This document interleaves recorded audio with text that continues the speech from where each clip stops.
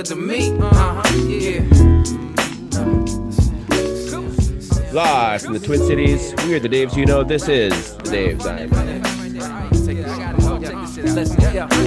You want me to be that type of dude, and I want to be who you like me to, but we both know I can't do nothing at all. Oh, yeah. You say there's no use in walking out. All right, and welcome to episode. Look and see quickly. 252. It's the one with Pablo. That's the name of the episode podcast. We have the regular cast and crew here. MJ is on his way. He should be here very shortly. Running on MJ time. On MJ time, we have Jess here as well. Jess, how you doing? I am in it to win. I got here early. I was the first one here. I even did Zeller here, and Zeller's ETA was earlier than mine. But here we are, and I'm so proud of myself, and I'm so excited to have him. Very much so. And we have the one and the only Loons legend, Pablo Campos. Pablo, how's it going? Hey, pretty well. Thank you very much for having me. It's a pleasure. And hopefully we're gonna have great stories and great things to talk about. That's all I really want. That's when we have the former Loons, especially from the NASL days. It's really all about the stories and the things that we maybe saw on the pitch, but probably didn't see on the pitch, and because I know that those teams are really tight-knit, good group of dudes. So very excited to hear that, and as well as your stuff before Minnesota United too. Most of the players we were educated, and we are going to share that with you. We had corrections. Yeah. The internet lies. I don't know if everybody knows this, but the internet lies, and they had some details wrong. So yeah, exclusive scoop here on the Daves I Know. So before we jump in, just give a little biography of Pablo. Tell us everything, Pablo. Who are you? So Pablo Campos, you're born in Sao Paulo, correct? Yeah, it was in Campinas, a small town. Actually, they think they're big, you know. Okay. And so I was born a year before you in Anoka, Minnesota, which also thinks it's a big town, but it's actually basically like a tiny little suburb of Minneapolis. So and kind of probably the same thing. Oh, so you know the stress. Yeah, exactly. People feel about yeah, but you began your career in the Brazilian youth system for. Apologize for my Portuguese. Guarani? Is that? Yeah, Guarani. Guarani. Okay. Guarani. Yeah. I have a very good friend who speaks Portuguese, and I still have not even tried to master the language at all. So no, I apologize. Oh, you haven't tried to master it? No. I haven't tried one statement. Yeah, funny story about Guarani and Campinas. They have actually two teams, professional teams. It's Guarani and Ponte Preta. Okay. Which they're like not so far apart, and it's funny because when they have the game, the rivalry game, they actually meet at their stadium and they walk to the other stadium, so it's like walking distance. So either way, it depends where you're playing. That's cool. Yeah, that's pretty cool. So the team does or the fans? Or both? I mean the fans. Yeah. Okay. Yeah. Cool. That's awesome. And then you eventually ended up playing for Botafogo before you made a move to the United States. And started playing your U.S. amateur career at Fresno Pacific University and the Fresno Fuego in the PDL. Is that right? Yeah. I started with Guarani, which was pretty big at the time, and Elano from the national team started there. So, okay. And then moved to Botafogo, which there's like a huge story what Garrincha played, and there's so many good players. They actually stopped having a good team in the 94, and it kind of like went down a little bit in 2000. Okay. And then actually by the time my dad and my mom wanted to be Pablo, you need a degree and I still wanted to play soccer. Right. So I think it was the perfect combination of having a degree and also playing soccer was moving to the system of the United States. Cool. So that's where everything started, you know.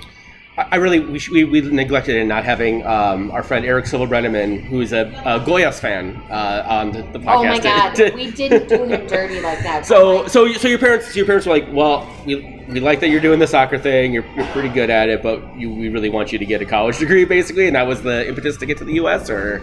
Yes, and my mom moved. What's your degree in? Kinesiology. Okay. Cool. Makes sense. Yeah. Yes. But everybody says that, huh? But the thing is, Yeah, that's exactly what my family is. It's really into academics, and they kind of like saw that I really had this interest in soccer and be athlete. And Wait. So you don't come from a family of jocks? no, I thought all professional sports players did. no, my dad is an engineer. And Okay. he's an educator, so it's kind of. And my sister, and he's an engineer as well. My brother. My little brother is an engineer. Yes. So it came down to like Pablo, you need to follow the the family. You at least had to go to college, right? It was like, okay, maybe you don't need to go to the graduate school, but like you had to go to college. Right. The difference is like in Brazil we don't have that system Right. where you get scholarship to go to college, and people and the players they all go 100% soccer. So some of the players they actually drop out from Academics. from school. Yeah. Just to, I think some athletes here will do the same, but it's rare when you have a scholarship option. Yep. So exactly what, and at that time it wasn't that big. Right now it's huge. Everybody wants to come here. They're looking for scholarships. There's a lot of agencies that actually bring players to college, but at the time it wasn't so much. So you were a pioneer. I would say yes. And because, and I heard of a started of an agency that was taking players to the United States, and I kind of like got to understand a little bit more, and then I got interested in it. And my mom actually moved here before me. Oh. Yeah, she moved to Chicago because she wanted us to have education in the United States. So my brother and my sister came with her. And I was playing soccer at the time, so I was with Botafogo. So I was like, okay, I kind of like got to learn more, but at the time I was interested in going through the academy of Botafogo, which is in Brazil. It's huge. Yeah. Oh, it's a very big team. Yeah, and in the United States, in São Paulo and in Rio, they have plenty of professional teams. Because here in the United States, it's a little different. We have yeah, a lot different. Yes, we have one per state. Right. So Maybe. Yeah, if you make some states they don't. So if you make it to the Minnesota United Academy, it's great for you, but it's only one team per age. So if you don't make that, which is going to be like a limited quantity of players, what are you going to do? Right. But in Brazil, in the state, you have many options. Yeah. So people go to, and the thing is they recruit nationally. Way more than here. Here is more local. They have a lot of locals, and some people from other states or other countries. So, but that's the thing I wanted to do. But my parents said no. We really wanted to get your degree. And Are you glad they did? No, for sure. And I wish I would have come here earlier. So when did you come to the U.S. then? So in when I heard and started digging more about how all the classes was coming here, I found out they were doing like a game to see which player they would like. Okay. And it was actually a little before Fresno Pacific. Okay. So and they played that game and they had 4 teams. So it's every team got 11, so they have 44 players there. Right. So I played that game. I did well, scored some goals, and he really liked me. So the coach was a Brazilian guy. He was in Oklahoma Baptist. So that's what I came to Oklahoma. Okay.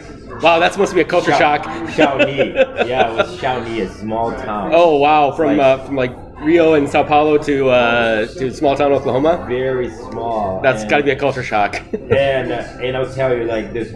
The college was pretty nice and everything was new, so I kept pretty busy. Yeah. But the highlight of our weekends would be go to get dressed to go to Walmart,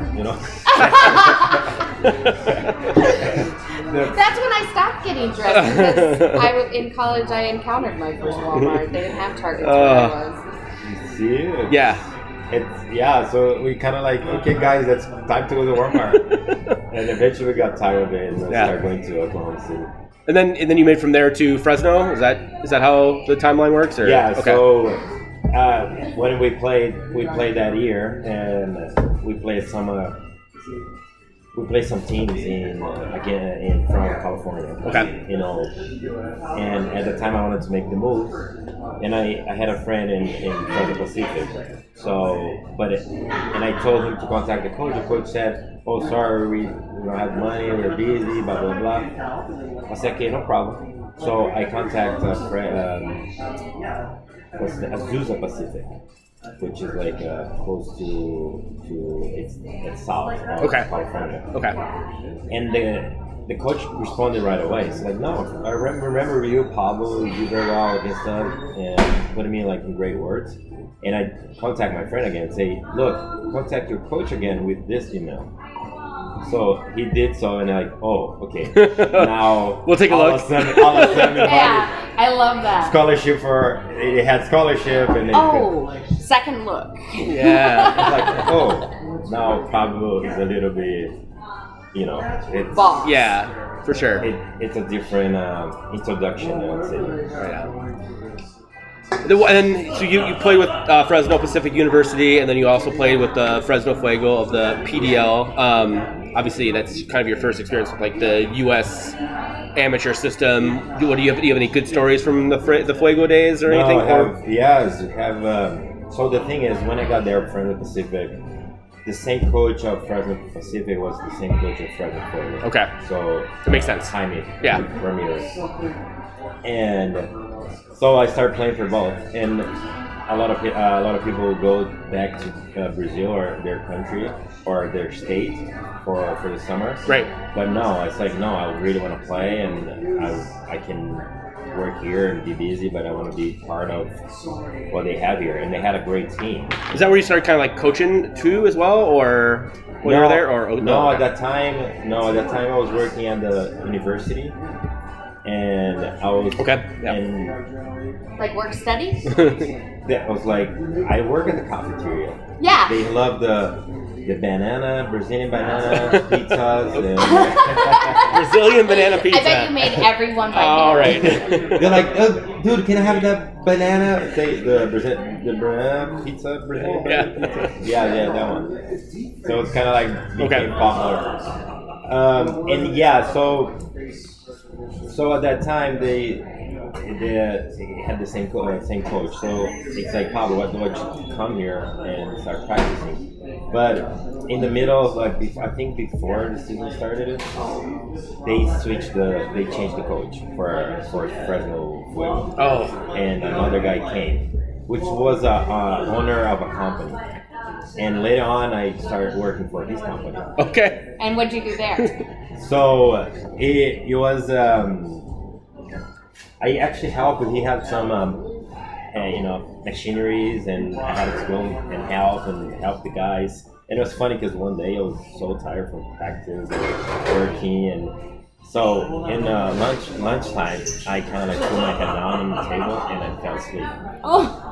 But because they knew like I was the player of the owner, nobody would like. We don't want to wake up Pablo, so they let me, and I kept sleepy. So my coach came, and he wasn't mad at me. He was mad at the guy that let me sleep. Oh, it's like, are you kidding me? You're not gonna tell him like it's no time to go to work? So it's like they all started laughing. It was a great environment, yeah. And so I was working the whole day, and I would play. I don't know how you do it. I can hardly feed myself at the end of the day. Yeah. It was really tough. But the beginning was a little, because when I got there, and he looked at me, the new coach. He looked at me, it's like, oh, Pablo is tall, so we're gonna play defender. I was like, coach, defender.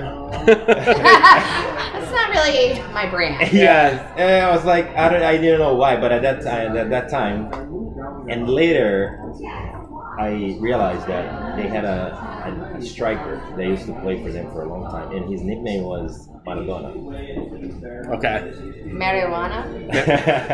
Maradona. Argentinian. Maradona, one of the Argentina greatest players of all time. Okay, great. Moving on.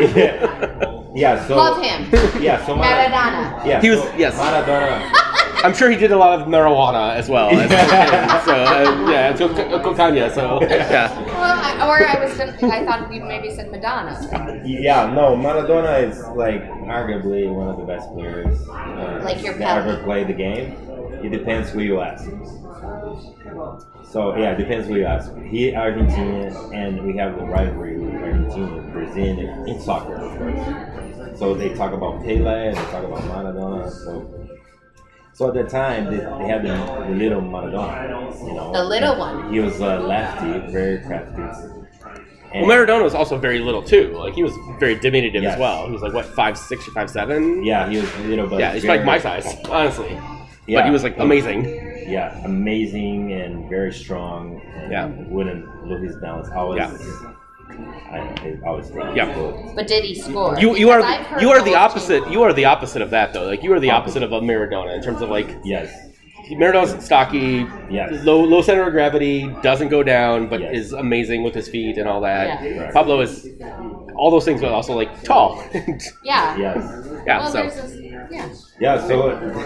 So at that time, I understood like, okay, so if I have Maradona, I have Pablo that's tall in the back. Perfect. My team is set. yeah. And then I didn't say anything at the time because I Because was why new. would you? You were new. Yeah, you're like, I'll Exactly. keep my head down. Exactly. From You're no foreigner. fool. Yeah, foreigner, Brazilian, and I didn't know anything about it. I would have done the same. Yeah, I get Or try. I just make sure I tackle everybody that tried to pass me, so he knows that you're never gonna put me down again. Right. And that's exactly what happened. And after some practices, and there was this competition between Maradona and me because I really wanted to play, but I was turning the bench and Maradona would score a goal. And then I'll get on, and I score a goal too. And then he started again, and he scored one goal. I was like, okay, now if I score one goal like the same as him, I have to score two.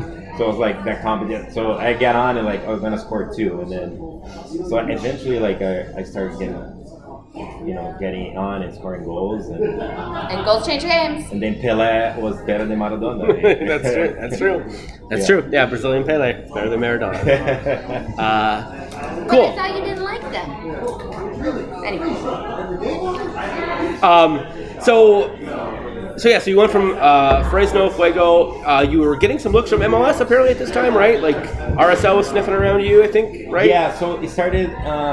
So we played a lot of friendlies against MLS teams. Right. They used to come to Fresno in the preseason. Sure. Oh yeah, that makes sense. Yes. So the two games that got attention from them is when I played Galaxy and I played Donovan.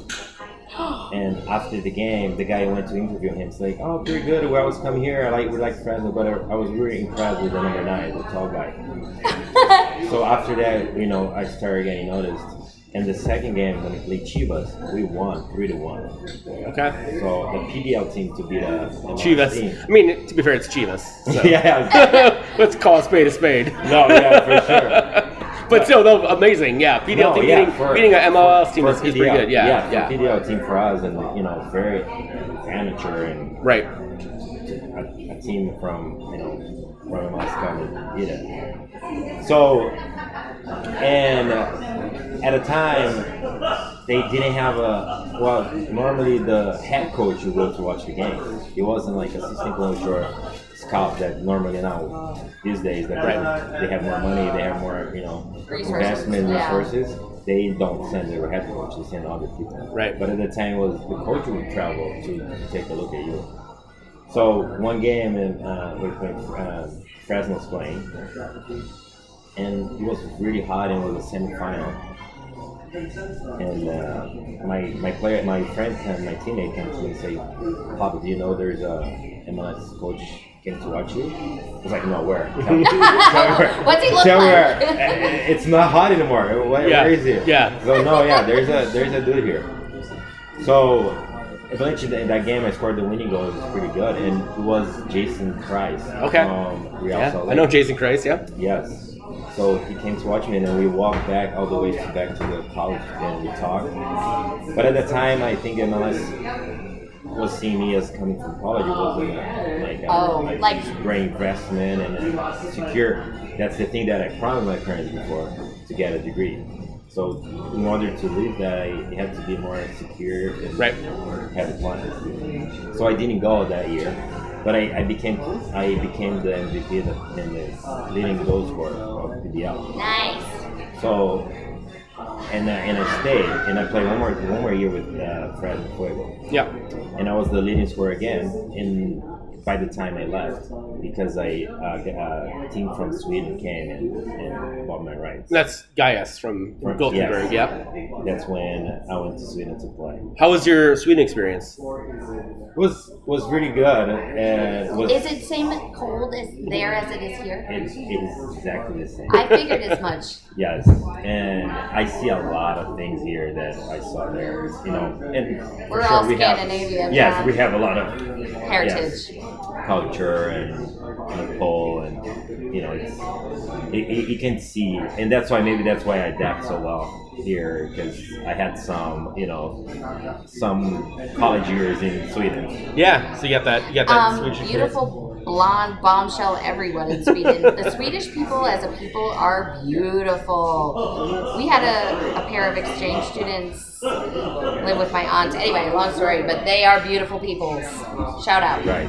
Yes, and they love to dye their hair black, so I know. Yeah, there's a lot of death metal comes from there, like the Sweden, Iceland, Finland, Norway, that region. There's a lot of really caustic. It's dark a lot of the year as well. So there's a lot of I couldn't live there heavy metal that comes because if out it was dark any longer than it is here, I thought, it's crazy. You go to lunch and 2 p.m. I'm like, dark. Yeah, it's late. It's getting late, guys. Let's all go home. I used to call lunch dinner time, and you start lunch, and then when at the end is dinner. There is no happy hour in the winter. It doesn't exist. So, but you came back from Sweden, what, a year later? Yeah, a little over a year. So, and then offers from MLS. Yeah, to San Jose. So I had multiple offers. So what they did was lotteries. I started a weighted lottery. So the worst teams got the better odds, I think, right? So you ended up in San Jose. No, that was actually by luck. And I ended up in San Jose, and they're handsy. There was. They're very physical contact players. Since I've known them at all. Right, and it was a great time there. I really enjoyed it. But in the mid-season, Jason actually, so back from the day that he went to see me, right? He was actually going after me. Yeah, I said then you were traded to RSL pretty shortly. Oh, you played 10 games for San Jose or something like that? It wasn't a ton. But. And then they traded me to Real Salt Lake. Yep. And it was, I think Jason went up to shake things up because the Real Salt Lake wasn't doing so well. So they was like, okay, so I think it's time to see what the player that was actually looking. And so what's your best Jason Christ story?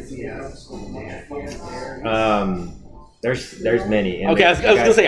What kind of story? That guy seems like an intense dude that has a lot of stories. So pick one or two if you want. I'll tell one about him being intense. Okay. So every after a game, we the next day you're gonna, if you don't play so many minutes, you play a game. So you play Saturday, Sunday, you practice. You're gonna have a small game. So if you play 10 minutes or something, or you don't play at all, you're playing in that game the next day. Or if you feel like going to play, if you don't play 9 minutes, they're probably not gonna let you do it. And then the next day. Okay. But if you don't have that many minutes, you go play and practice. And he was the guy that would practice with us. And he was in the game. Yeah, and he will set the pace on the run. So if you don't follow his pace, to be like, why am I? That is the least surprising thing I've ever heard about Jason Christ. Right. Honestly, like that dude setting the pace for a training game after the day after a match sounds exactly like Jason Christ. Yeah. So and in that game, and I think in the game, like I didn't do something that he didn't like, or I don't remember what it was. So in that game, every time I got the ball, he would tackle me. Like, to show me, like, I want you to do differently. Okay. And yeah, and he was like that because he wanted the best, and he wanted to. Yeah. Do coaches swear a lot, just in your experience? Direct to us, or in general about like games? Either directly or indirectly. Like I swear a lot. You might have already noticed, but I don't swear at people, right? I was just curious if like a lot of coaches in soccer are like, get your asses out there and give me 20 and. Right. No, for sure. Like in the game or in the practice, you're not gonna see, hey, honey, I'm sorry, but No. I step on your toe, you know. I stand up for you guys though. I always have when they step on your toes. Yeah. I call them out. I call it like I see it. Thank you. You're welcome. Yes. I got you. No, there's a lot of fun for sure. Yeah. How was living in North Carolina? Because you went to the Railhawks eventually, right? Yes. Where are they? I lived in North Carolina for a while. Oh, so I lived in Raleigh. Oh, lucky. Yes. That's good. I like Raleigh.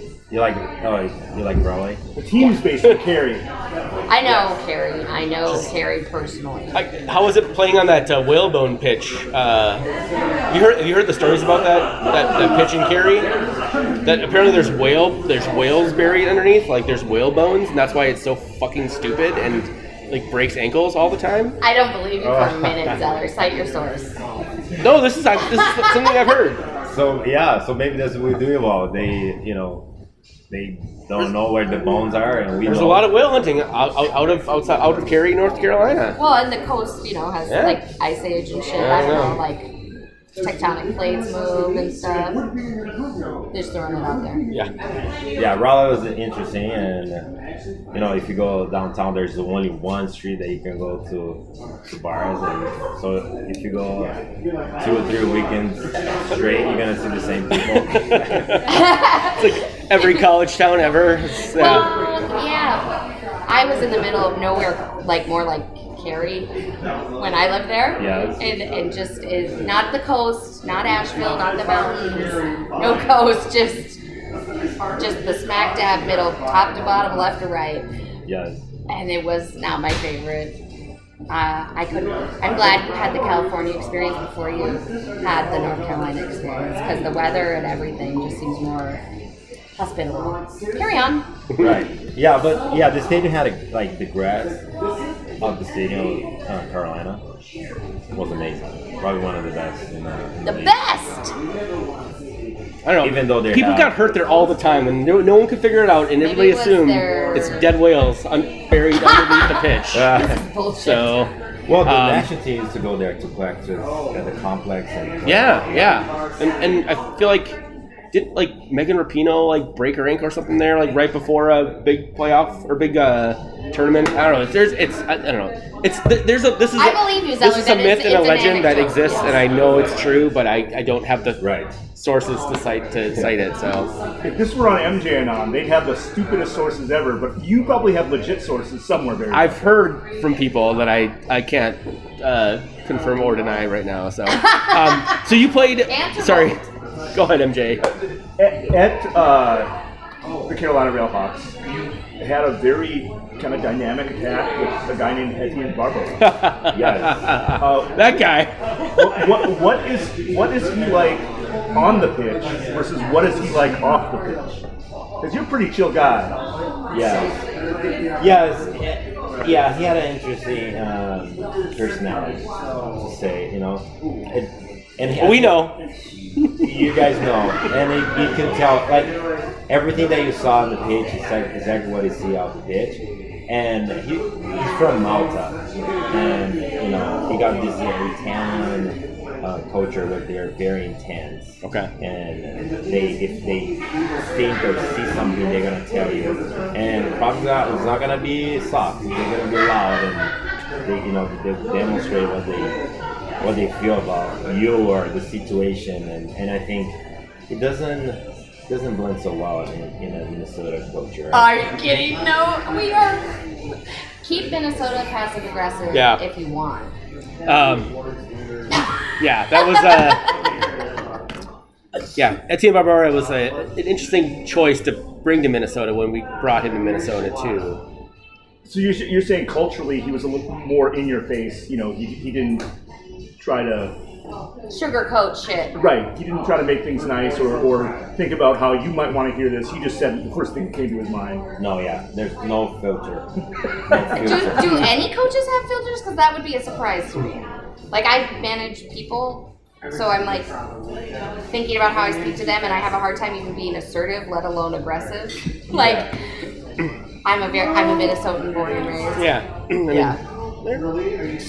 Are any coaches like have emotional intelligence or care what players how they feel emotionally about their feedback or performance? Well, nowadays I think it's more important how you manage your players than anything else. So if you look around and like in the soccer world, it's all about how you manage and how much they see you care, for them. And are a fan, right, of you, like as a coach. Yes. So if the players see that you actually care and you treat him as a son, I think you're gonna get the best out of your players. And right now, if the guy doesn't know how to do that, he loses we lose the locker room. Yeah. Like you lose a lot. Yes, you've used that. They've used that term. I hadn't. Right. And it's real because as soon as you lose that locker room. How long ago did Inchy, aka Keith, lose the locker room? We don't have time to talk about that with Pablo right now. Let's jump. I want to be respectful of Pablo's time. You left Carolina. You joined the Scorpions. You won the Golden Boot and the Golden Ball the year you were with the Scorpions. Yeah. But I think the most important question that MJ has, and it's specifically a Minnesota United question because you guys were playing Minnesota United when this thing happened. It was the semifinals of the Soccer Bowl in 2012, and you had just scored a goal. And then afterwards, I do not remember what the details were, but you kind of headbutted. No. What? The Scorpions question, not the Kyle headbutt question. Well, that's tied in. Okay. Sorry. So while you were at the San Antonio Scorpions and a game that you hosted and played the Minnesota Stars, they rolled out a giant egg on a military truck and launched their mascot called Sting. Do you remember this scorpion named Sting mascot? Yes. Was there any talk in the locker room amongst the players about what they thought of this new mascot? No, I don't know. I actually don't know. It got a lot of funny play up here in Minnesota. Oh, yeah? Yeah, because it was the most. I don't know. We should. After we're done, we'll find the video and show you the video because the video is amazing. It's like 8 minutes of just insanity. This is like the beginning of YouTube, so it was on YouTube and lots of people got videos of it. So, anyways, all right, MJ, the Kyle Altman question is actually very important, so definitely ask that one. Sorry. Also, while you're with the Scorpions, playing in the Soccer Bowl playoffs, you scored a goal in the semifinals, and then I don't know what Kyle Altman did to you, but you ended up kind of bumping heads. He obviously embellished, right? It's not like you gave him enough force to truly knock him down to the. Right. But you were then given a red card, right. And I don't want you to talk about what you were feeling when you had to leave and that whole negativity. But the very following season, you get called to come to Minnesota United. Yeah. And you had to be thinking, this is the team that I headbutted their captain, or maybe you weren't thinking that. But when you first met Kyle Altman in person, as a teammate, was that awkward? Or were you just who cares? No, to be honest, it wasn't a head. I didn't headbutt him. He came to my face and I said, "What?" But as soon as you go walk towards the player, it is you're inviting a headbutt. Exactly. So he was smart enough to get close to my face, and I react as "What's up?" You know? Yeah, you were a little hot-headed at times. For sure. And I liked it. No, yeah, very, very competitive, and I do not blame the referee because I made the move towards the player. So he can be seen as aggression, and I didn't see much of it when I met him. It was totally okay because I actually didn't punch him or really fought him. It was a very game thing, he was competitive. I was competitive. I think it was very clean in a way that we compete against each other. I think I had more with Cristiano, the Brazilian guy, than I had. Cristiano. Cristiano, we had really history competition. Like every game where he was marking you because in Brazilian and Portuguese, that. You guys trash talk each other in Brazilian Portuguese? Not much, but we had that. The competitors, the two Brazilians playing against each other. Mm-hmm. Again, very. I think it was anything dirty or. No. Yeah, it was up to let's be competitive. Let's see what he brings. Yeah. So it was more with Cristiano than it was with. Minnesota brought in. I mean, obviously you and Cristiano and eventually Ibsen. We had a contingent of Brazilians on the team. Throughout the years. How much? I heard some of that was you. Like some of you had some contacts, or you maybe helped some of the coaches with the scouting. With some of your connections in Brazil. Yeah. There are a lot of the Brazilians that helped a lot. So Thiago Calvano, that was one of your guys, maybe. So Thiago, we started playing when we were in Botafogo. Oh, really? So I knew Thiago when we were in the academies of Botafogo. Okay, cool. So I knew Thiago way back. Yeah. So you played Minnesota, for 3 years, the longest stint of your U.S. and you career. were a starter, So I guess what was it like playing in Minnesota? And obviously, you were able to help bring on sort of that next generation of Minnesota players in Miguel Ibarra and Christian Ramirez and things like that. Obviously, unfortunately, you got hurt, and then Christian Ramirez stepped into the striker role, and then you came back and scored some amazing goals for us at the end of that season. What was that like for you? You spent a lot of time here in Minnesota. Clearly, you live here now, so clearly, Minnesota grew on you at some point. So what sold you on Minnesota? Yeah. Well, it's a good question because I think it was the. Oh, is it a woman? Because that's all you have to say. It was because when I came here, and I think it was the longest that actually stay in the city and the team, and I really fell in love with the team and actually in the city, because people talk about Minnesota being so hard to live, and which is because of the weather, but the weather kind of separate good people that actually see what's life about, not what you have or the way you look. Because if you look at Minnesota, they're never gonna look at you like why you're dressing, how you're dressing, why you're driving, but what kind of house you have. Not the majority of people, I would say. So, and they have this beautiful state, and it's clean, and they have a lot of job opportunities. So I think lots of social services and infrastructure and Mayo and healthcare being so. Yeah, and I think the weather kind of don't let this be California to be overpopulated, right? Traffic. So it kind of helps. What we complain about, that's what helps us.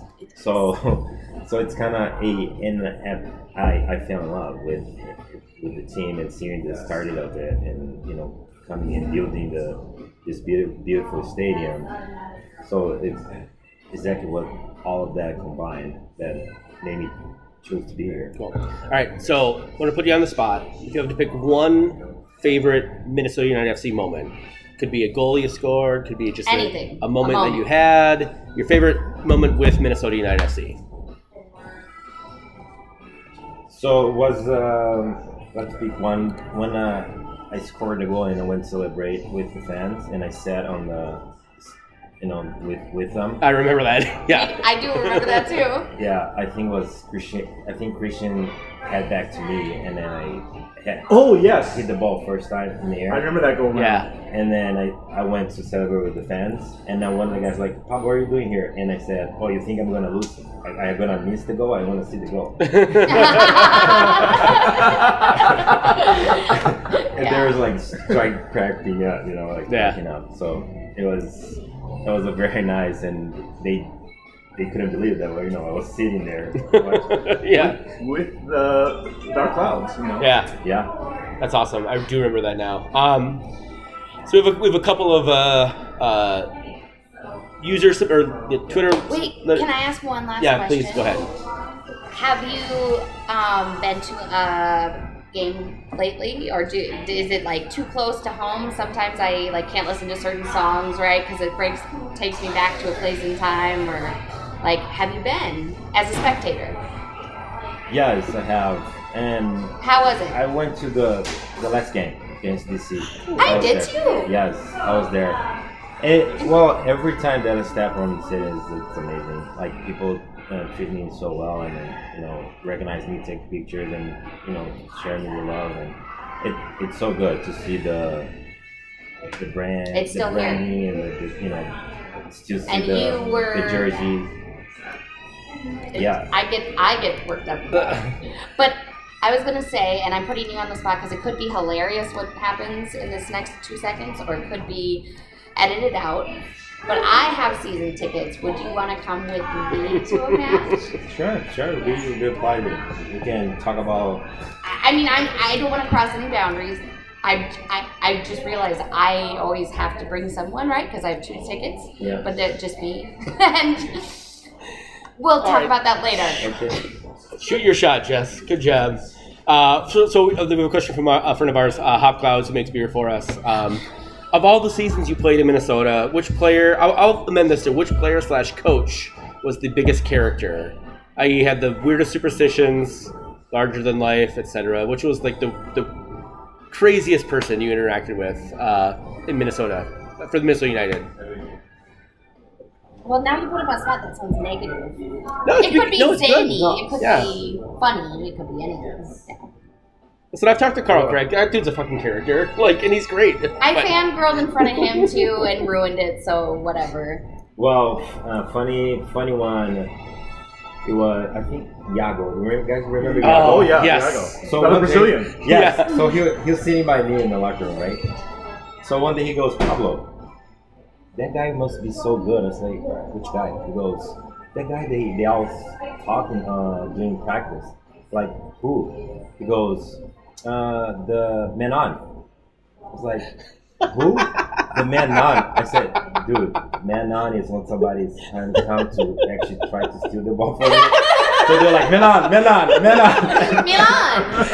Oh, Iago, that's fucking brilliant. That's amazing. And when he was trying to speak in English, it was hilarious. So every time he would come up with something.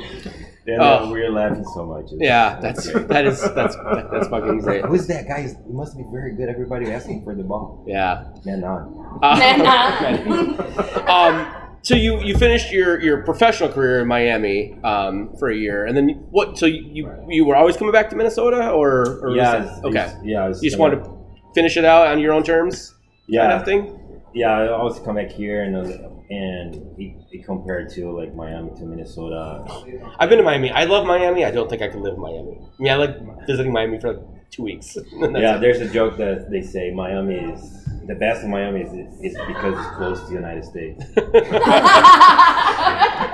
Because there's nothing.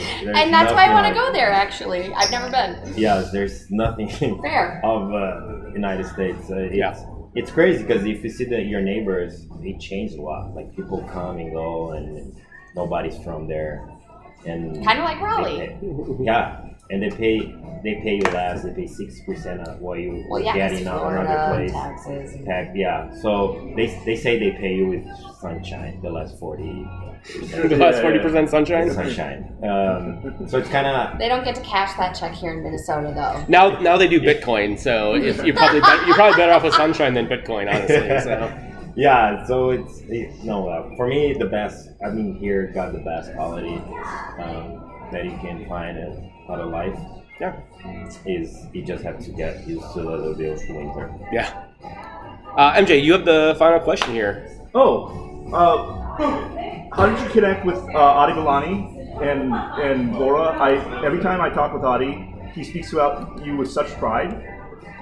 I remember just saying like, "Hey, who's that big number 9 guy out there for you?" And I was kind of being sarcastic, and he's like, "You know, Pablo Campos." So it was because one of the players, Sam Clark, and that's one of the kids that I invested in. I even like actually sent him to be in the academies of Cruzeiro. Oh, to be to develop his skills and be in this scenario that you get way better. So I sent him for a year for Cruzeiro. So I had been in contact with him and kind of like following him and teaching some things that I know about soccer, and he ended up getting a D1 scholarship in Canada. So we kept in contact, and when he came back on vacation, he came to play for Aurora. I said, Pablo, why don't you come play some games with us? It'll be fun. And I was like, man, the boots are in the closet. We go, no, I know. It's gonna be nice. Come here. We're gonna have fun. The guy's gonna love to play with you. Well, I've watched several UPSL games this season, and it's a great level of soccer. It's fun to watch. It's entertaining, and even though I was there in Burnsville as a MNUFC City fan, it was so much fun seeing you on the pitch, and having fun. Yeah, that's awesome. I got roped back into playing some goalkeeper about a year and a half ago, and my knees are killing me. So I understand the struggle that you, a professional soccer player, versus me, a professional dad, 5'6" professional dad, has. So good on you for doing that, man. So yeah, that was a funny story because we were playing one of the teams, and the kid was speaking Spanish to his other teammate. He goes, "Oh, that guy doesn't know how to play. Oh, that dude, oh my God, he's terrible." And he points at me. He goes, "Oh, this guy is like, oh, he's 30, so old." So, and I understood everything he says. Like, say, dude, that's good. But if you call me 30, that's great. Thank you. Yeah, 30. I'm fucking almost 40. Like, let's go. Yeah. let's party. So the other guy from my team goes, dude, I don't know if you know, but you won the MLS Cup. The guy goes, wait, who are you? That is fantastic, and I think that is a great place to wrap up with Pablo. Thank you so much, man, for doing this. What are you working on? Where can people find you if they want to support those stuff that you're doing? Yeah, so working with Jason Mora, actually the former of Minnesota United. In Minneapolis City and Yeah, we started. He's a founder of Stimulus and working. Stimulus Athletic, one of the sponsors for Soda Soccer. Yep. Yeah. Hey, we're not Soda Soccer Podcast. Get that out of here. I'm gonna cut that. No, I'm kidding. Keep on. Yeah, so Stimulus Athletic, we make uniforms for a lot of clubs here in Minnesota and throughout the United States. So it's growing a lot. So it's a very nice to see the other side of the sport industry. There's so many sides. So many sides. It's great. So. In locally owned business, that's the other thing too. It's fantastic. Yeah, Stimulus. No, yeah, it's fantastic, and also I have been with MLS, scouting for MLS, and it's very nice to see the youth soccer system now, how they're actually developing, and I wish I had that in my time when growing up. Now they have so many resources and data and sometimes we see by the referees. And I never said by referees, and they see how they talk. Yeah, it's incredible. Right on. Their conversation, I never knew they would talk things like that. Cool. Well, if you want to get in touch with Pablo, it's on Twitter. It's at 9 Pablo Campos. So Pablo Campos, but with a 9 instead of the P on Twitter. Thanks for doing this, man. We really appreciate it. It was fantastic. Yeah. Thank you for joining us, genuinely. And you don't have to go to a game with me. I just want you to know. I'm going to give you my card, and then you do as we... So, just listeners out there, I'm not overdoing it. All right. We'll take a break. When we come back, we'll talk the actual Loons. I appreciate it. Yeah, thanks, man. Thank you. You want me to be that type of dude, and I want to be who you like me to, but we both know I can't do nothing at all. Oh, yeah. All right, and we are back with the recap of the Minnesota United for the week. We played 2 games this week. Sporks won, Loons won. Not much happened here. 43-minute own goal. Made it Minnesota 1, Sporks 0. In the second half, 63rd minute, Johnny Russell, of course it was Johnny fucking Russell, scores a goal to make it 1-1. I saw the highlights of this game. I didn't see any of this game. Do you guys have any thoughts? Other we should just move on to DC United. I didn't even see the highlights, David. So I watched the highlights. We should have. It seemed like we definitely should have won this game. So this was like 2 points dropped. However, it does keep our undefeated streak alive going into Saturday, where Loons hosted the DC United. Not quite reunited yet because Rooney still needs to get his shit in order. But Loons 2, DC United 0. This is a fun game. I was at this game. Pablo, you were at this game. MJ was at this game. Jess also at this game. So, yeah. What were your thoughts just generally on the game? Pablo, start with you. Oh, I think Minnesota started pretty well, and I like they score a goal very early. It was such a beautiful goal. You want me to be that type of dude, and I want to be who you like me to, but we both know I can't do nothing at all. Back of the net. So actually you gotta see the finish of Reynoso. Like he actually used the outside of his left foot, which was incredible because it curves outside of the goalie, so it's very hard for the goalie. Yeah, he's done that several times this year. It's just it's been amazing. I thought because of the path the ball took that he moved it to his right foot for once, and then on the replay I saw that it was like no, what you said. He was able to get that path of the ball with his left foot. Yes. So since we have like a bona fide striker, how hard is that to do?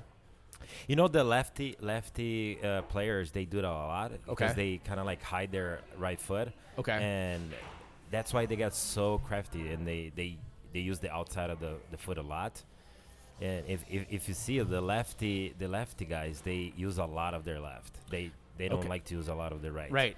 So Sophie Smith did something like this, not against Costa Rica, but maybe the previous game. I can't remember one, but she like hit a ball with the outside of her foot from the U.S. Women's National Team, and she's like, I practice that all the time, but I never have an opportunity in a game to actually do it because, the game states and all that. Like, you need like a perfect ball to like the perfect spot where you can like hit it with the outside of your boots. Yeah, and I can't imagine. It's hard. I mean, as a goalie, when I see people do it, I'm like, holy shit, man, you beat me. Like, that's good, but.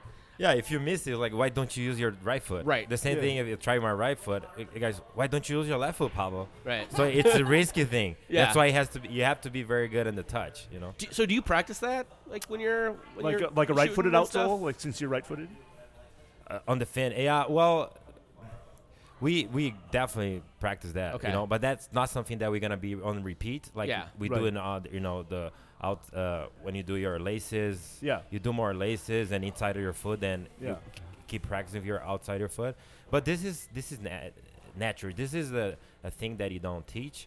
It came from it came with him. So from you cannot.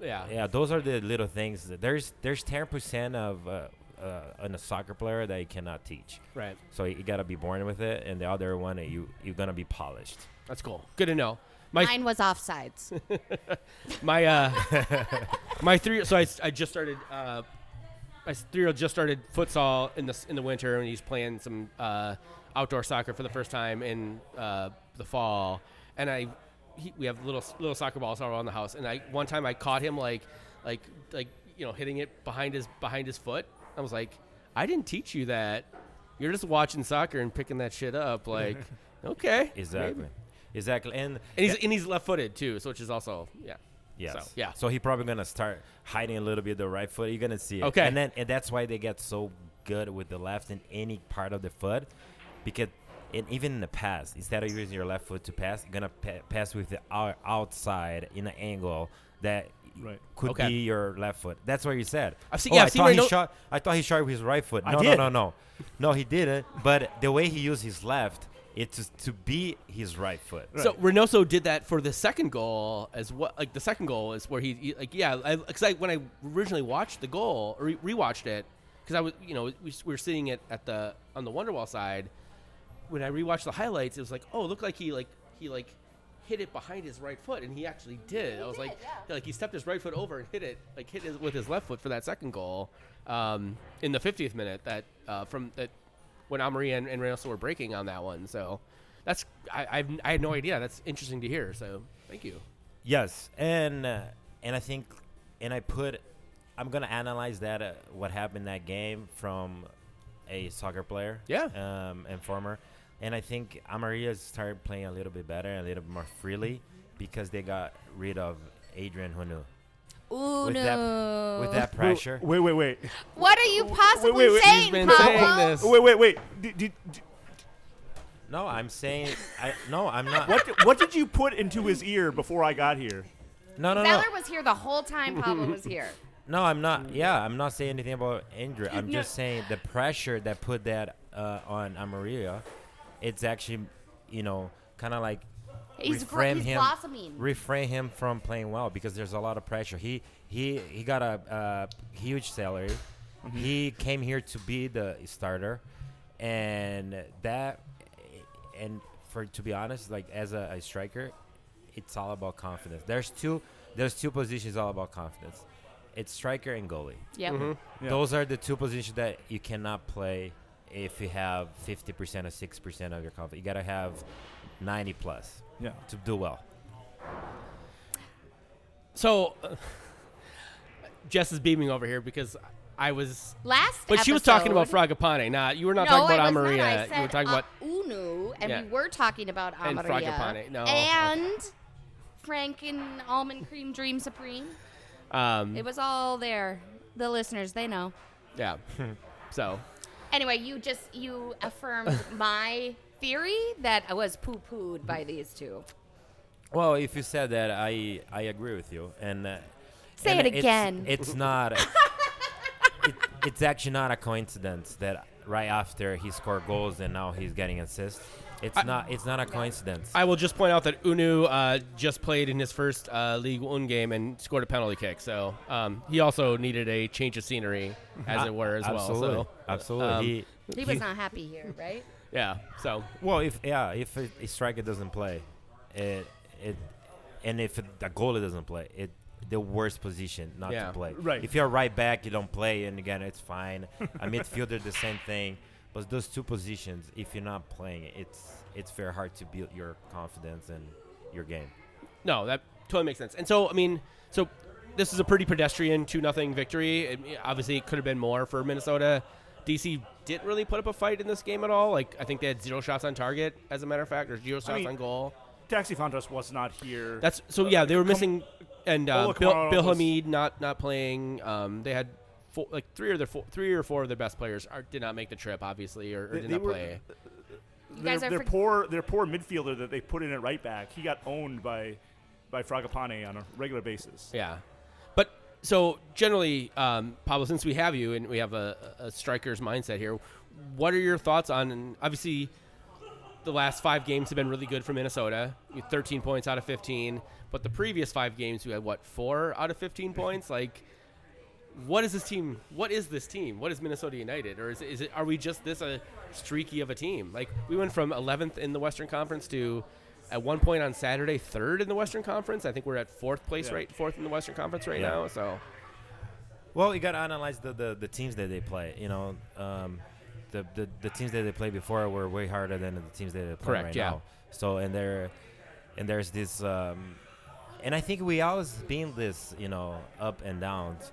and which is like in a fan standpoint, in a player standpoint, in a franchise standpoint, I think we don't like to be that wavy. We like to be more consistent. Right. But I think it's the time of the season now that you win 5. You actually didn't lose in 5 games, and that's why you built your momentum. I think that's now we're gonna see what we're all about. I think now that we saw and we can win and we can actually get points, I think that's from this game, a DC United game on, it's going to be the start of our season and see how the team's all about. And we got a couple winnable games coming up too. I mean, this is where we need to like feast on the lower teams in the league. The big fish eat the little fish. Yes, no, for sure. And I think it's great. I think when we win and get results, everything looks good, and the fans are happy, and the staff are happy, the players are happy. So yeah. It's good. We just what do you guys think about like all this 5 the games that we played the last 5? I agree with you that who our opponent is definitely plays into how well we play, and sometimes it's not even like good team, bad team. Now DC's towards the bottom of the table, so that's a team we should beat, especially if they're missing some of their best players. So I think that's a part of it. But I think sometimes, and you can go along with this or maybe correct me if I'm wrong, that sometimes it doesn't necessarily matter what the record is, that the style of play or the people on the team make it a bad matchup. We could be playing a team that has a way worse record than us, and that looks on paper like we should beat, but because of their coach and the way they like to play and the way we're trying to play our game, it ends up just being a bad matchup. Yes, yeah, for sure. Who do you? What kind of team you think that we always think we're gonna win and we never win? There's always a team that. For me, Sporting Kansas City. San Jose. San Jose in Sporting Kansas City. Sporting Kansas City. We never used to think we would beat them. We used to assume we would not beat them once upon a time. Peter Vermees, I think, just has a vendetta against Adrian Heath, I think, honestly. Well, who doesn't? I really like wanted us to beat Seattle. Yeah. That's Seattle, another team too. Seattle is one of the teams okay. And Portland, I love it when we beat Portland. It's gonna come. Yeah, we have a fairly good record against Portland. We do not have a good record against Seattle. They always we struggle with Seattle on a regular basis. Yes, and I don't know why. And you remember that it was U.S. Open Cup that we're winning, and then they came back. MLS Cup. There was MLS Cup. Yeah, MLS Western Cup. Conference Finals. Yeah. With like 20 minutes left, and they scored 3 goals in 20 minutes and beat us. Like Oh yeah, that was bad. So I don't know. The I go back and forth. So I'm to be perfectly frank, I'm very much Heath out. Like I don't think Heath is a good manager. I don't think he can get us any further than he's gotten us. Which, to be fair, like he's not, I don't think he's the worst manager in MLS. I think there's several much worse managers and several more poorly run teams than Minnesota. I don't think Minnesota's like the worst run team in the league. Obviously, Chicago Fire is sitting over there, like being Chicago Fire. So you don't need to say anything about that. But or anything else for that as an MLS person. However, I just think we're like this is a team that you're right. We roller coaster. We go up and down, up and down, swings. up and down. And it's the worst or the best. It's a matter of whether we are on an upswing on the pendulum near the playoffs or on a downswing. And we've been generally for the last 3 years. Obviously, we've made the playoffs the last 3 years on the upswing. But I don't think we'll ever. That's all due to Heath. That's the genius of Adrian Heath, David. The genius of Adrian Heath of being like, hey, like let's pendulum. Mike, I think my big question then is like we've played the same starting 11 for the last 4 matches. Like you are a former player, right? Like, is that sustainable? Like, because I'm guessing obviously we have Everton on Wednesday. He's going to run out. He'll probably play a lot of the starters for 45 minutes and then bring in a bunch of players. But he's going to be putting these guys out again on Saturday and probably the same 11, minus Will Trapp, depending on how Will Trapp's injury is, in Houston. which is it's at 7:30 at night, but it's still gonna be 90 Houston. fucking degrees in Houston. It's No, gonna be really 100. hot in Houston. So like, is what Adrian Heath does sustainable? Do you think? You don't have to answer if you don't want to. No, I can definitely answer. It's soccer, and we should talk about. We have to analyze, and I think that normally, if you look at other leagues, they do rotation, and it just because they play 2 games every week, so it depends on your schedule. You could play your 11 every single game, but if it's a schedule that you play 3 or 6 or 7 games in a month, yes, it may need some rotation. You need to have other players play, so you keep everybody fit. It's not fit like you do fitness. It's a game fit, which is a different kind of Yeah, are you ready fitness. for 90? Yes, or it's not ready for 90 for run. You can be fit and you can run for 90 minutes, but you cannot play well. Right. So there's a game fit and there's fitness and fit, right? So in order to have your team game fit, you gotta have more rotation, and you gotta have more your teams and players ready to play when you need them. Because when somebody gets hurt and you're gonna need that player, he's gonna be ready to go. So and if they haven't been rotated in and they're coming in cold, they're not game fit. they will be not game fit. Yeah. How long does it take? Like, if you play a match today, are you not game fit if you don't play again in a week, 2 weeks? What would you say? Like, how long does it take from game? Like, do you have to play every day to stay game fit? Well, normally you cannot have 20 players game fit. Right. You know, normally you're gonna have 2 or 3 players that actually can come in, or if you have a grade of a squad, you can actually rotate more players, and you can keep 5 or 6 game fit. Okay. You know, so eventually, yes, he has to be playing every week Okay. in a certain number of minutes to be game fit. And for example, like in Europe, they have 3 or 4 cups. Mm-hmm. Right. There's no way you can play only 13 or 14 players if you're playing 3 or 4 cups. So that's why they bring in 30 players or more, 32 players, so they can have at least 2 good teams that can rotate. But some positions they're not gonna be rotated. Some positions they're gonna keep those players. They're Always. core of the team. So, and you can get like Liverpool or Manchester City. You can see the players that rotate a lot. It's the players that don't. Right. But there's always a rotation. It depends how your plan is. Yeah. All right. Well, anything else on the game or any other Hot or tactical not? questions we want to throw to Pablo before we get to Jess's patented segment, Jess's Hot or Not? Peabody Award winning. Peabody Award winning. I guess where do you think Minnesota United ends up, Pablo? Just watching the team the last several months. Are they hosting a playoff game? Are they not hosting a playoff game? Are they in the playoffs? What do you think? We've seen the down and the up now. Is like, are we going to keep going up, or is it kind of? I mean, we have a couple of teams that we should beat coming up that should bank us a little more points. It's all about banking points, right? Yes. So. Yeah, if you analyze the schedule, and I think it's in Minnesota's favor, and I think it's gonna be they for sure gonna make the playoffs. Okay. I don't know which position, but if you look at the teams that we're gonna play next, and I think the 4 or 5 teams that we play next, it's gonna be tough, and then you have a lighter of a schedule, and I think they're gonna make it, and I don't know. I'm not sure we position, but I think they're gonna keep the tradition of make the playoffs. The tradition. All right. Yep. Pablo Campos guaranteed making the playoffs, guys. Yes, I think so. You heard it here on the Daves I Know. Yeah.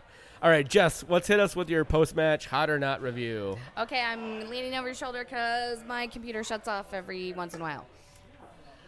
Okay, so this one is short and sweet, just like always, right, guys? No. But DC United needs a serious queer eye for the gay guy, straight guy. They need them on DC United. First, the coach wore sweatpants. And I don't know why the other coaches that I've yelled at for wearing sweatpants to my house haven't told him that that is not acceptable dress code and you're supposed to dress to impress. But I heckled him appropriately, and I got a lot of supportive, like follower hecklers that felt freed by my loudness. Very good. There's also a guy named 90210. I named him that. And he had hair like Luke Perry, kind of like a bowl cut. And he was very short, and he had an ear pod in, and he was very serious. And he would not smile at me no matter what I yelled at those penny-wearing warm-up boys. Was he a coach or who player? knows? He had bad hair. Okay. And then I saw, oh my God, you guys, I took a picture just for premium content on Patreon because this was monumental. I saw this player, or no, he might have just been staff, but he was with the United, and he had a bleach job that made it look like his not mullet was a mullet because of the patchiness and where the roots were, like from far. This is why it's Patreon bonus content, and you're just going to have to sign up and admit you love us if you want to see it. I have pictures, but it looked like the dude was purposely trying to look like he had a mullet, but he did not have a mullet. I thought people that had a mullet didn't want to look like they didn't have business in the front or party in the back, or both. Anyway, they need a makeover. That's all. Fair enough. Pablo, are you familiar with mullets? Yes. Or called hockey hair in Minnesota? Yes. Not that I actually had it, but yeah, yes. No, it's just Yeah, no. I'm not casting aspersions upon you that is insinuating that you had a mom. Just like this is sometimes a very cultural thing, and especially in Minnesota, like, we call it hockey hair in Minnesota because it's hockey hair. So. Yes. Yeah. Okay. What are your feelings on mullets? Yay or nay? Do you watch Queer Eye? Well, I just happy that I have hair, so it's kind of good answer. Smart man. Good answer. Where's All right. Wes when we need him? Right. yes. So after you just like lose it, it's like, even if I had a mullet, I think I would be happy. Here. Oh wow, that is fucking terrible. Yeah, you have to share that. All right, Minnesota United FC 2 went to Tacoma to play the Seattle Sounders MLS Next Pro team. Tacoma Defiance, they lost 3-2. They gave up 3 goals early. Azeel Jackson missed a penalty in the 7th minute, had a penalty saved. That is, like, I think the 3rd or 4th penalty he's had saved in MLS Next Pro in regular time. And then Minnesota got 2 goals late in the game. Sagir Arce, the gentleman they just signed from Mexico, scored a goal, and then Tommy Williamson scored in the 73rd minute. They play Houston in Houston on Sunday, the day after we play Houston in Houston on Saturday. So, and then other United news before we take a break: Ray and Dane St. Clair were named to the MLS All-Star roster. I think very deserved players, right, Pablo? Yes. Well, sorry. The MLS roster was announced. Ray and Dane St. Clair both were named to it. They were coaches' picks. They were not voted in by the fans, GMs, and coaches or something like that. If you were going to pick 2 All-Stars on Minnesota United, Emmanuel Reynoso and Dane St. Clair would be the 2 All-Stars. Yes? no, I agree, and I think I have been talking that about St. Clair. I think he developed so well, and then from last year to this year, he became an actually incredible player and a different player, more mature, and that's what we expect from a goalie. Yeah. And that's what they say. A good team starts with a good goalie. So I think starts from the back, right? Yes. But the spine is the most important part. No, for which sure. Involves you. But yeah, well, Reynoso is just unique and incredible. That he got that special foot and movement, and it's amazing. I think he really deserved, and now those two is gonna also be in the All-Star game at Allianz Field, which is great. I would also say Robin Lod probably has a shout as a potential All-Star. If there's like someone gets hurt or something, Robin Lod probably gets a nod if it's a midfield or something because he's been playing. What about Boxy? Not this year. There are a lot of better center backs in MLS right now. I would say Kamar Lawrence has been in. I mean, he's only played a limited number of games with Minnesota United, but he's been one of the best left backs in MLS this year so far. Again, he's only, he was stuck in Toronto for the start of the season. He couldn't get over here till whenever. So he's only played if he had played 15 games or something by the time that they announced the All-Stars, I think Kamar Lawrence would have had a shout too. He's been absolutely incredible for Minnesota United this year. So, yes, I agree. Those three players are doing very well, and I think we kind of like after Gaspar, and we were looking for a left back that was going to be very solid, and it's left back and right back. It's a sensitive position, and you kind of make the defense very vulnerable. So if you get two solid left and right back, it helps a lot how you combine with your defenders. You had some left backs and right backs in your day that would get forward and get balls in. Is that a skill that you develop with your a sister with your left backs? Justin Davis, I'm thinking of, and Venegas, yes. Kevin Venegas. Yeah, I mean, obviously those former guys. attacker, but yes. Yes, you guys. There's obviously needs to be some communication between you guys. Is this something that develops during practice?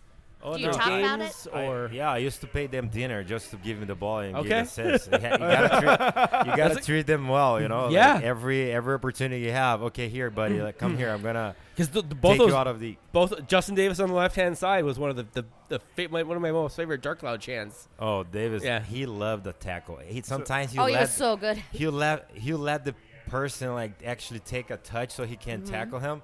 He was like kind of like on purpose.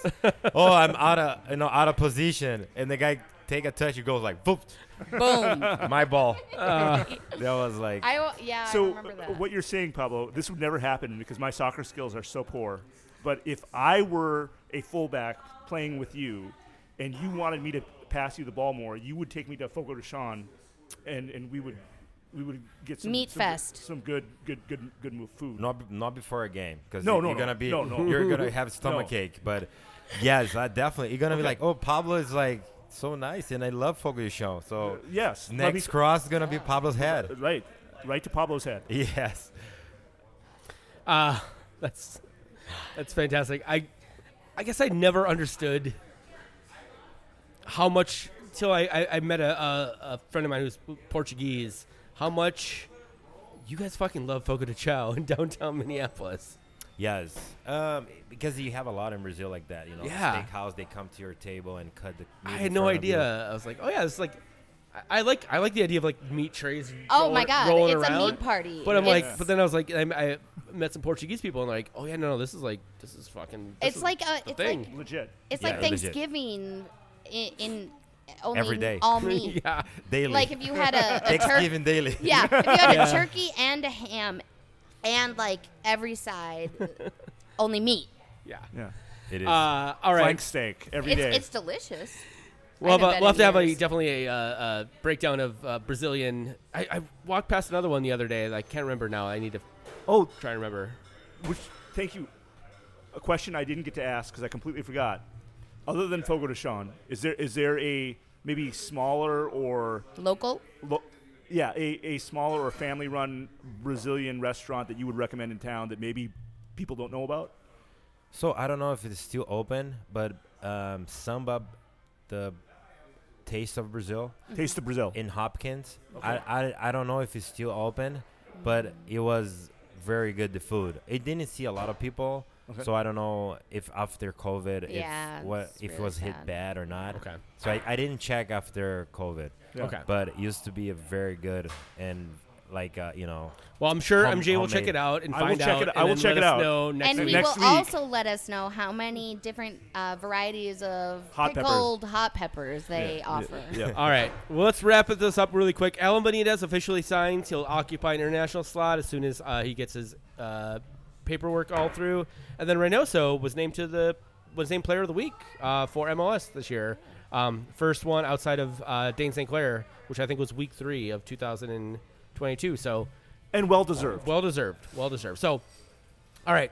Well, we'll take a break. Thank you, Pablo, so much for hanging out with us, man, and talking Minnesota United, and I'll go through all the questions. I have many more Minnesota United specific questions, so we'll have to have you back at some point soon. Yes, to talk Minnesota United specifically, because I've heard some stories that I want to either confirm or deny on the record. But on the record or off the record? Off the record. We can always edit. So Off the record. Anyways, I'm just very curious about Minnesota United. We could have you here next week.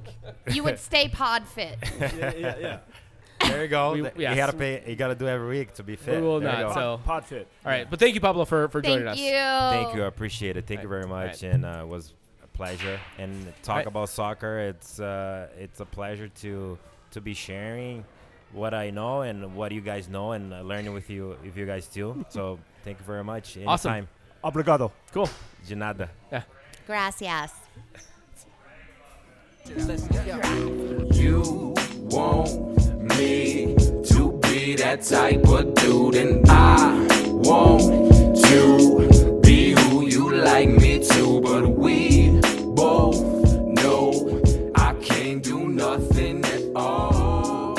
Oh, yeah. All right. And we are back. Sans Pablo, Sans Jess. They had to dip out for reasons, but we have MJ here still, and we have Minneapolis City Minute. We don't have to spend a ton of time in Minneapolis City. They won 2 games this weekend for the first time, I think, all year. Yeah, I mean, if you're not counting the futures, right? The Exactly. NPSL and the USL League 2 team both won on the same weekend. In fact, a historic first win in USL League 2. Right, that's exactly right. So NPSL team went to La Crosse and beat La Crosse 4-2. The USL 2 team got their historic first ever victory against the other bottom dwellers in the league, St. Croix SC, 1-0. An absolutely amazing goal for Minneapolis City too. Yeah, it was a free kick taken by Captain Aiden O'Driscoll, right in front of the citizens, and it's about 40 yards out. Fucking perfect. I did not see that goal. Jason, you saw that goal. Do you want to say anything about Aiden O'Driscoll's goal?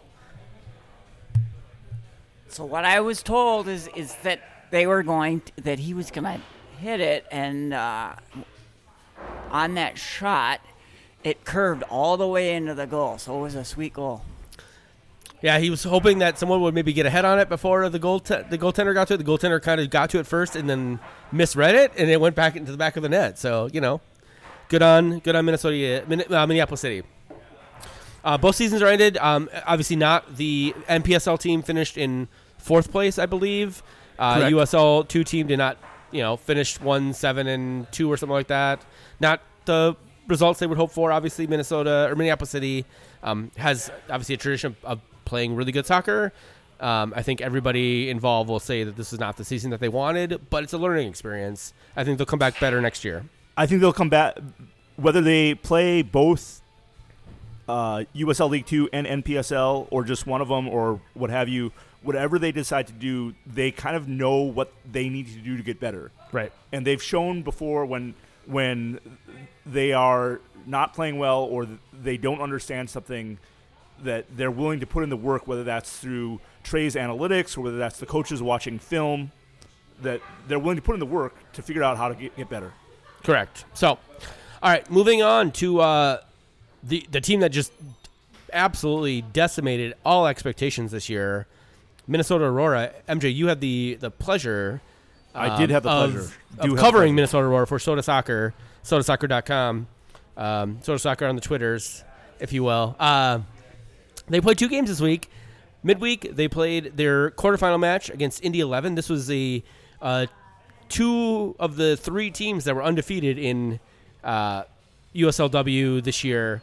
And Aurora comes out with a 2-1 win against Indy 11. Yeah, and they actually were down going into halftime for the first time in their history. And honestly, to be fair, they should have been down probably 2 or 3-0, but for Sarah Fuller making some amazing saves. Including a penalty kick save. Yeah. Post-game, if you haven't read my article, read the article on my Indy 11 game. But Sarah Fuller said I was watching her in warm-ups, and I was just like, oh, I think she's going to go to my right. And then she watched the other really good scorer, Maddie Williams. So both Soderstrom and Williams, she was watching. It's like, yeah, they both tend to go this way. So no matter who's taking the penalty kick, she was ready to kind of go that way. And, yeah, she did her homework. She also went on instinct and made a really good PK save. That's fucking ballsy from Sarah Fuller. And then, so Aurora made a pretty. So they actually had a couple of people out. Songwon Cha was out. She suffered an injury in the Green Bay game, and then Hopo who was out. Hopiao is out. Sorry, she had ACL something tear. Something we can't talk about. Yeah, we don't really know, but she's out for the season. Yep. And so Nicole Lucic had to make some. Mayo Inokawa. Yeah, Mayo Inokawa came in, and then at halftime, Aurora kind of realized that it wasn't working for them. They switched to a 3-5-2 at the half, which is a thing that they played a couple times, but not regularly. It's not a regular formation for the team. Correct, and in fact, they until recently they didn't look good doing it.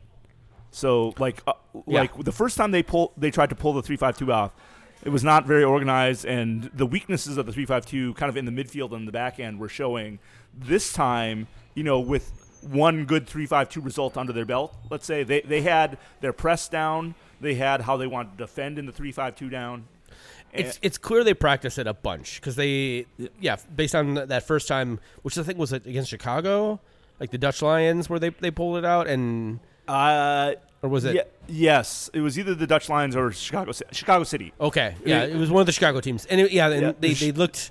It was actually where like Chicago went up, they won, they got the first goal, and then they scored just before halftime. Right, Langdock scored in the 40th, scored, and then 30th, they went minute. on to win the game. Okay, cool. That's what I thought, but like it looked really good. It was kind of impressive that they could completely change their formation and then just put the press on for the entire rest of the game. Normally when you think about striker positions that are competing for the same minutes, like Pablo was talking about, like you want to play every game, you want to have that confidence. And so sometimes, I'm not saying you don't get along, but like maybe the chemistry isn't good, not because that you're fighting for the same minutes and you hate each other, but because you're not getting practices playing with each other. Well, right. It is obvious, as David said, that they have practiced this 3-5-2 with this personnel. Maya Hansen and Morgan Turner play really well together. They do. Evidenced by 4 minutes after kickoff for second half, Morgan Turner scores an absolute banger of a goal. This, you need to go watch this goal. I can't even describe it. It wasn't hit so hard that it was just you just like, holy shit. But it was hit in such a precise location and spot and with enough force. But when you watch it, it doesn't look like it's going to go in. It looks like, oh yeah, the goalkeeper's going to get to it. But like, it's hit just perfectly so that the goalkeeper cannot get to it. Evens the game up at 1-1 in the 49th minute right after halftime. So it was a beautiful goal. Morgan Turner has slowly turned into the leading goal scorer, or not so slowly, kind of like exponentially become the leading goal scorer for Minnesota Aurora. And then the 65th minute, there's a penalty. I believe was it Turner who got taken down in the box, or was it Stone who got taken down in the box? There was somebody got taken down in the box. It was not Stone. Okay, no, it's right because Stone, wasn't playing. Stone had to go back to college. Right.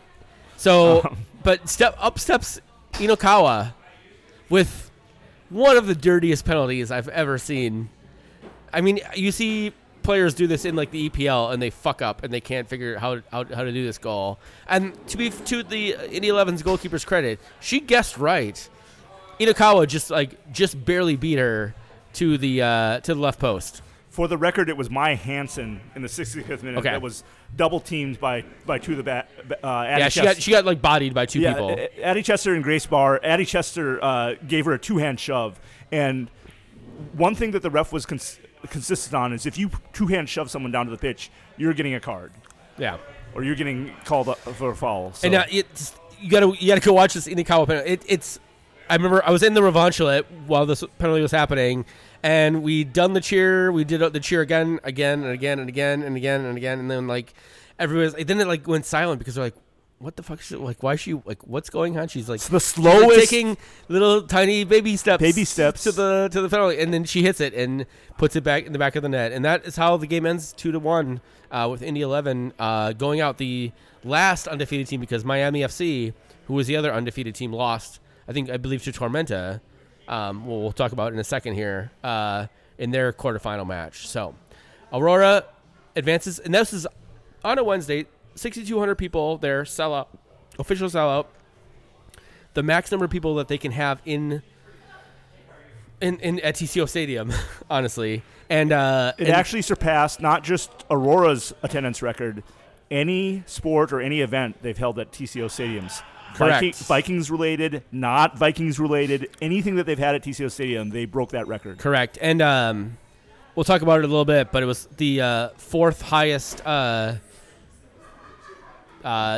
attendance in USL, right. all of USL, including USL Championship, USL 2, USL 1, including the men's side. So, pretty impressive.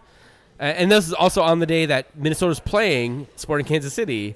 So there was theoretically 19,000 people in St. Paul watching Minnesota United, and then there was 6,000 people, 6,200 people watching Aurora in Egan.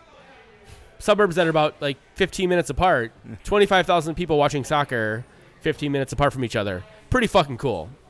Great for soccer in Minnesota. And here at the Days I Know, we're going to cover it.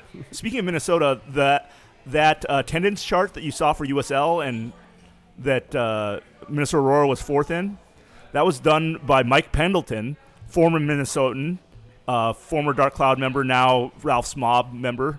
Right. And he actually brought several of his Tampa Bay Rowdies, Ralph's Mob fans up back in the NASL days to watch Minnesota United just because we were better than Tampa Bay and we were more fun to watch. And so he just, like, there were 4 or 5 of them. They just come up and watch some Minnesota United games too. And so it became, instead of Dark Clouds and Ralph's Mob, it became the Dark Mob that was visiting up here. But just shout out to Mike. Thanks for all the work you do in soccer. Yeah. So we played again on Sunday. At 3 p.m. Short turnaround. Aurora versus McLean. McLean, the team that everybody kind of didn't want to play because they were beating the shit out of teams. They had one loss. They lost to the team that is the worst in the league, I think, in the entire league. Their only win was against the team that was beating every other team 8-0, 6-1, 4-2. So beating the shit out of teams. Something that was interesting is Minnesota Aurora have a 25-player roster, and that roster has not changed throughout the year. McLean are based off of a youth soccer organization that has U9 to U19. They play named after a man, by the way. What? Named after a man. Their women's team is named after a man. And more importantly is they had actually 40 different players get minutes this year. So they have not been having the most consistent roster. Well, their last game they had 8 goals scored by 7 different players. Right. And even some of those players, it wasn't their first time playing, but it might have been only like their second or third game with McLean. So anyways, it's a very different system to be plugging in players and bringing players out like they've been doing, rather than having the same 25. So the Indy 11 game was probably the toughest game we played. The toughest team we played all year. Yes, like by a long shot. McLean, I think, was even tougher than Indy 11 in terms of like their physicality. Athleticism, the way they were getting into balls and things like that. However, all their players, other than their 2 high school players, go to ACC schools or Ivy League. Yeah, so those are good soccer schools. Morgan Turner gets the game-winning goal. It's her 5th straight match with a goal. She's turned into like the leading goal scorer for Aurora, which is not something we kind of expected. Sarah Fuller gets a shutout. McLean was only shut out once in one other match. And that was after they had clinched their playoff spot. And they rotated everything into one of the worst teams in the league. It was, again, a 1-0 loss. They were playing their best players in this game, and they got shut out 1-0. I also put Cristal Yewa just getting fouled all over the place, and all the calls going against her. I was not the only person in the Revanchoet section saying, like, is this ref kind of fucking racist? Because there was I'm thinking specifically, there's like 4 calls. Cristal Yewa comes on like with like 20 minutes left in the game, and she's involved in like 5 or 6 like tackles, collisions, things like that. She got the call, I think, 1 time, and every other time they went against her. And the one thing I feel the most egregious is a head-to-head where she got called for a foul. Yeah, and the other player was running into her. Yeah. There's a couple other body checks of Yiwa that were called against her. People like body checking her, and they went down, and she kind of like stumbled but didn't go down, and it was called against her. And like that ref was racist as fuck, as far as I'm concerned. Yeah, I mean, we obviously don't know what was going through the ref's mind, but you can't consistently call things in favor when the other player is being the aggressor, and then you perceive this other player not being the aggressor. There's one very specific reason why that ref was calling it that way, and it's because the melatonin of her skin was of a very much darker persuasion than every other player on the pitch. And I'm fine calling that ref a fucking racist, because it was fucking evident from my and I mean, maybe I really hope the team like complains to the USLW and that motherfucker never refs a game again. But honestly, like they did have 2 players of color on their team. They did, but and you don't know, like, the ref could have just been like, you guys are winning, I'm going to favor the team that's not winning. You know? That's also not good, though. That's also good. Fucking wrong. Right. But like, you don't know that it's particularly egregious when it's the same person like 4 times in the span of like 5 minutes. Yeah. And all of the calls go against her. Yeah. Like, listen, MJ, I'm not gonna call. I don't even know the guy's fucking name, so I'm not gonna call him a fucking racist on this podcast to broadcast out to the world. But it looked pretty fucking racist. That's all I'm gonna say. Like, maybe it wasn't. Maybe but I'm really hoping that the league and the referees association looks at it and says like, buddy, like, because she is clearly like, she's like was much bigger than a lot of the girls that she was going up against. Yeah. And so, like, I can understand, like, oh, you think 2 people go up, the bigger person goes up and you gets bonked, but, like, the other person falls down, then it's a foul. Like, I can understand that, like, maybe once, maybe twice. Well, so that's the other thing is, I would have to go back and look at the tape, is, like, consistently when a larger player, you know, like a Morgan Turner or like one of their larger players, is he consistently not being favorable to larger players because he does not understand that when a smaller player is being more aggressive, it'll look like they're more hurt or they have something happen to them because they weigh less. And so I would have to go back and do a deep dive, which I'm not going to do on that ref. But, yeah, like no matter what it is, you know, whether it's not understanding size differences and how that affects fouls, or like calling things in favor of one team when you just need to call it straight down the middle, or whether it's race-based, take a look at that ref. Yeah, that ref was fucking shit, so that's all that matters there. Anyways, it doesn't matter. Aurora wins 1-0. They're going to the final, which is on Saturday at 7 p.m. at TCO Stadium versus the Georgia Tormenta. That game is sold out already, so if you don't have a ticket, sorry. Check the social media for people that are getting rid of their tickets. Yeah, I'm not sure how many there will be, but good luck getting to that game. I wish I could tell all of you Dave's listeners that I bought up 100 tickets and plan to scalp them for a huge profit just for you guys, but I did not do that. All right. So moving on, we have some Minnesota United games coming up this week. I'm not going to go be at this game on Wednesday. I bought tickets. I might go for the first half. I have my own soccer game at like 8:20. I think out in West St. Paul. So I may catch the first half of this game. But if you are a person who's listening to this podcast and want to go to Everton and are willing to give me like $40 for 2 tickets, hit me up because I will give them to you for $40. Everton comes to town. Frank Lampard. MJ, I did not put anything in this because I don't know who the fuck is on Everton anymore. So I know Richarlison's not. That's the big one I know. So who should we be looking out for from Everton on Wednesday? Perfect. Good. Moving on. Houston Dynamo on Saturday at 7:30. That is a game that's going to be happening while the Minnesota Aurora final is happening. So definitely check this. You can probably watch both those games, the Minnesota Aurora game and the Houston game, if you don't have tickets to the Aurora game at the Black Cart. But we'll be playing the Dynamo, who are, I think, currently in like 10th or 11th place right now. They're not terrible, but they're not great. They just brought in designated player Hector Herrera from Liga MX, who's very, very good. He did not get on the score sheet last game, but he was definitely in the mix with that team.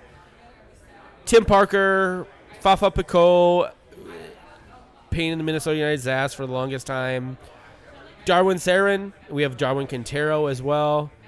MJ, are there any other Houston players that you're concerned about? I was still looking for the Everton roster for the United States. Oh, sorry. So, you want to go back to Everton?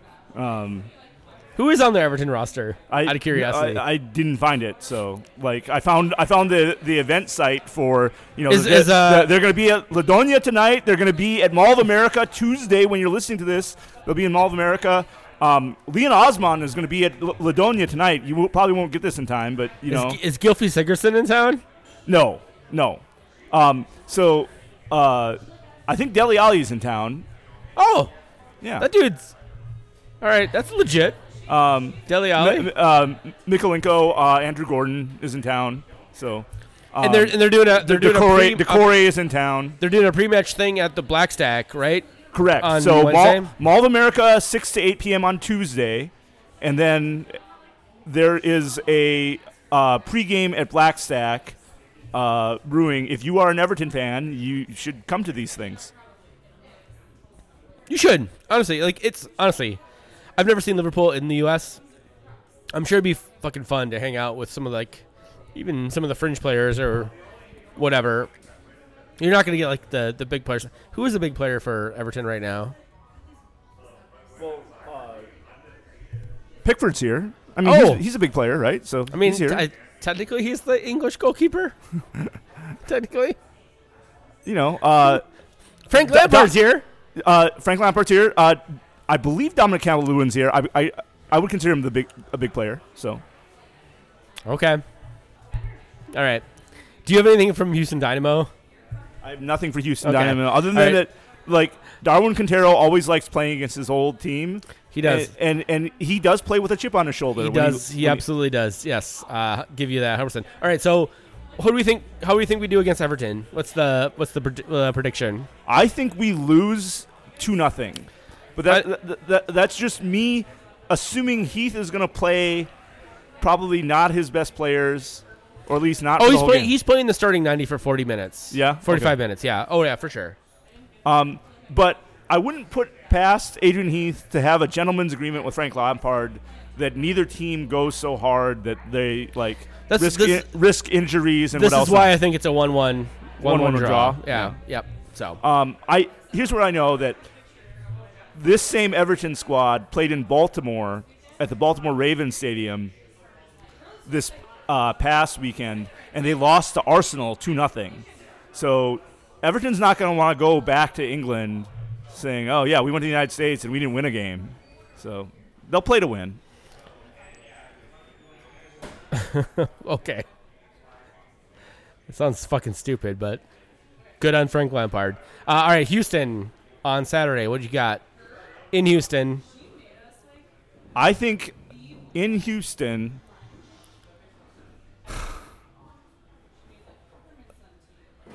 I think with the Heat, people are going to want to even play less defense than they already want to play, which is not a lot of defense.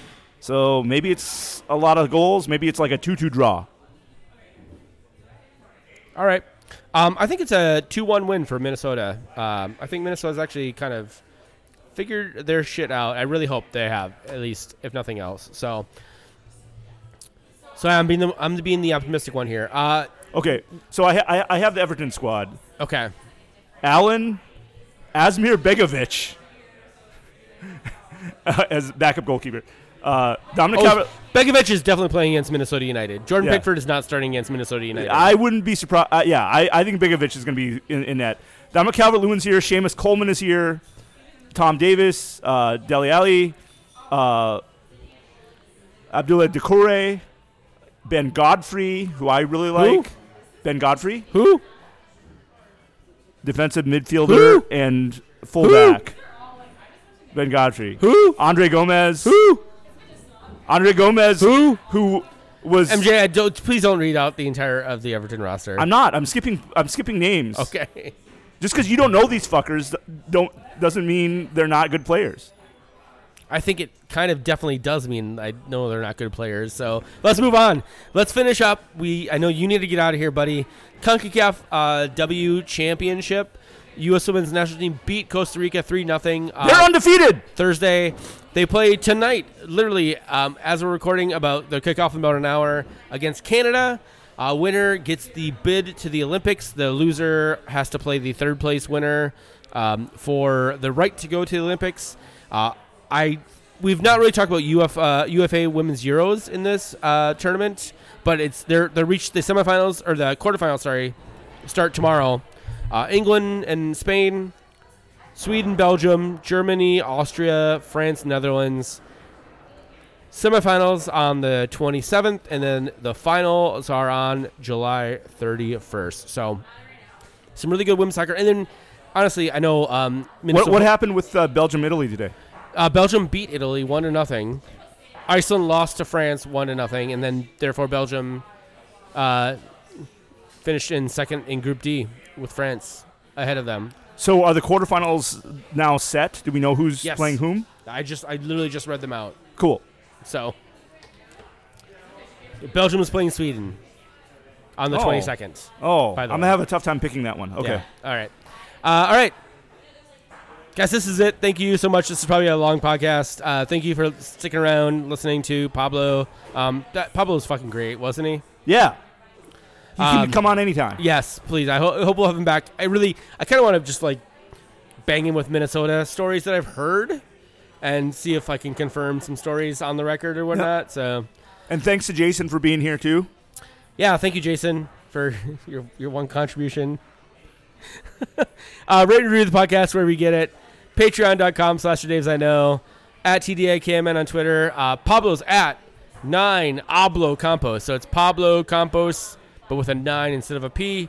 I'm at Texas Zeller. MJ's at MJ Matsui. Jess is at Jessica14408392. We've been the Daves You Know. This is the Daves I Know. Now, but we have got to try and work it out, 'cause we both know we can't do nothing at all. Oh, yeah. We do our thing, son. Long as you do yours, land here become fecund. Yeah. We do our thing, son. Through the act, we attract two, hope to reach one. We do our thing. Do it. Do it. We do our thing, son. Some will paint a piece, some will spray with a machine gun. It's mad work to be done. We do our thing, son. I can't do nothing at all. Y'all know we can't do nothing at all. Nah, yo, I can't do nothing at all. Y'all know we can't do nothing. Check it out, though. GT. He don't do nothing at all. G.O. My guy King.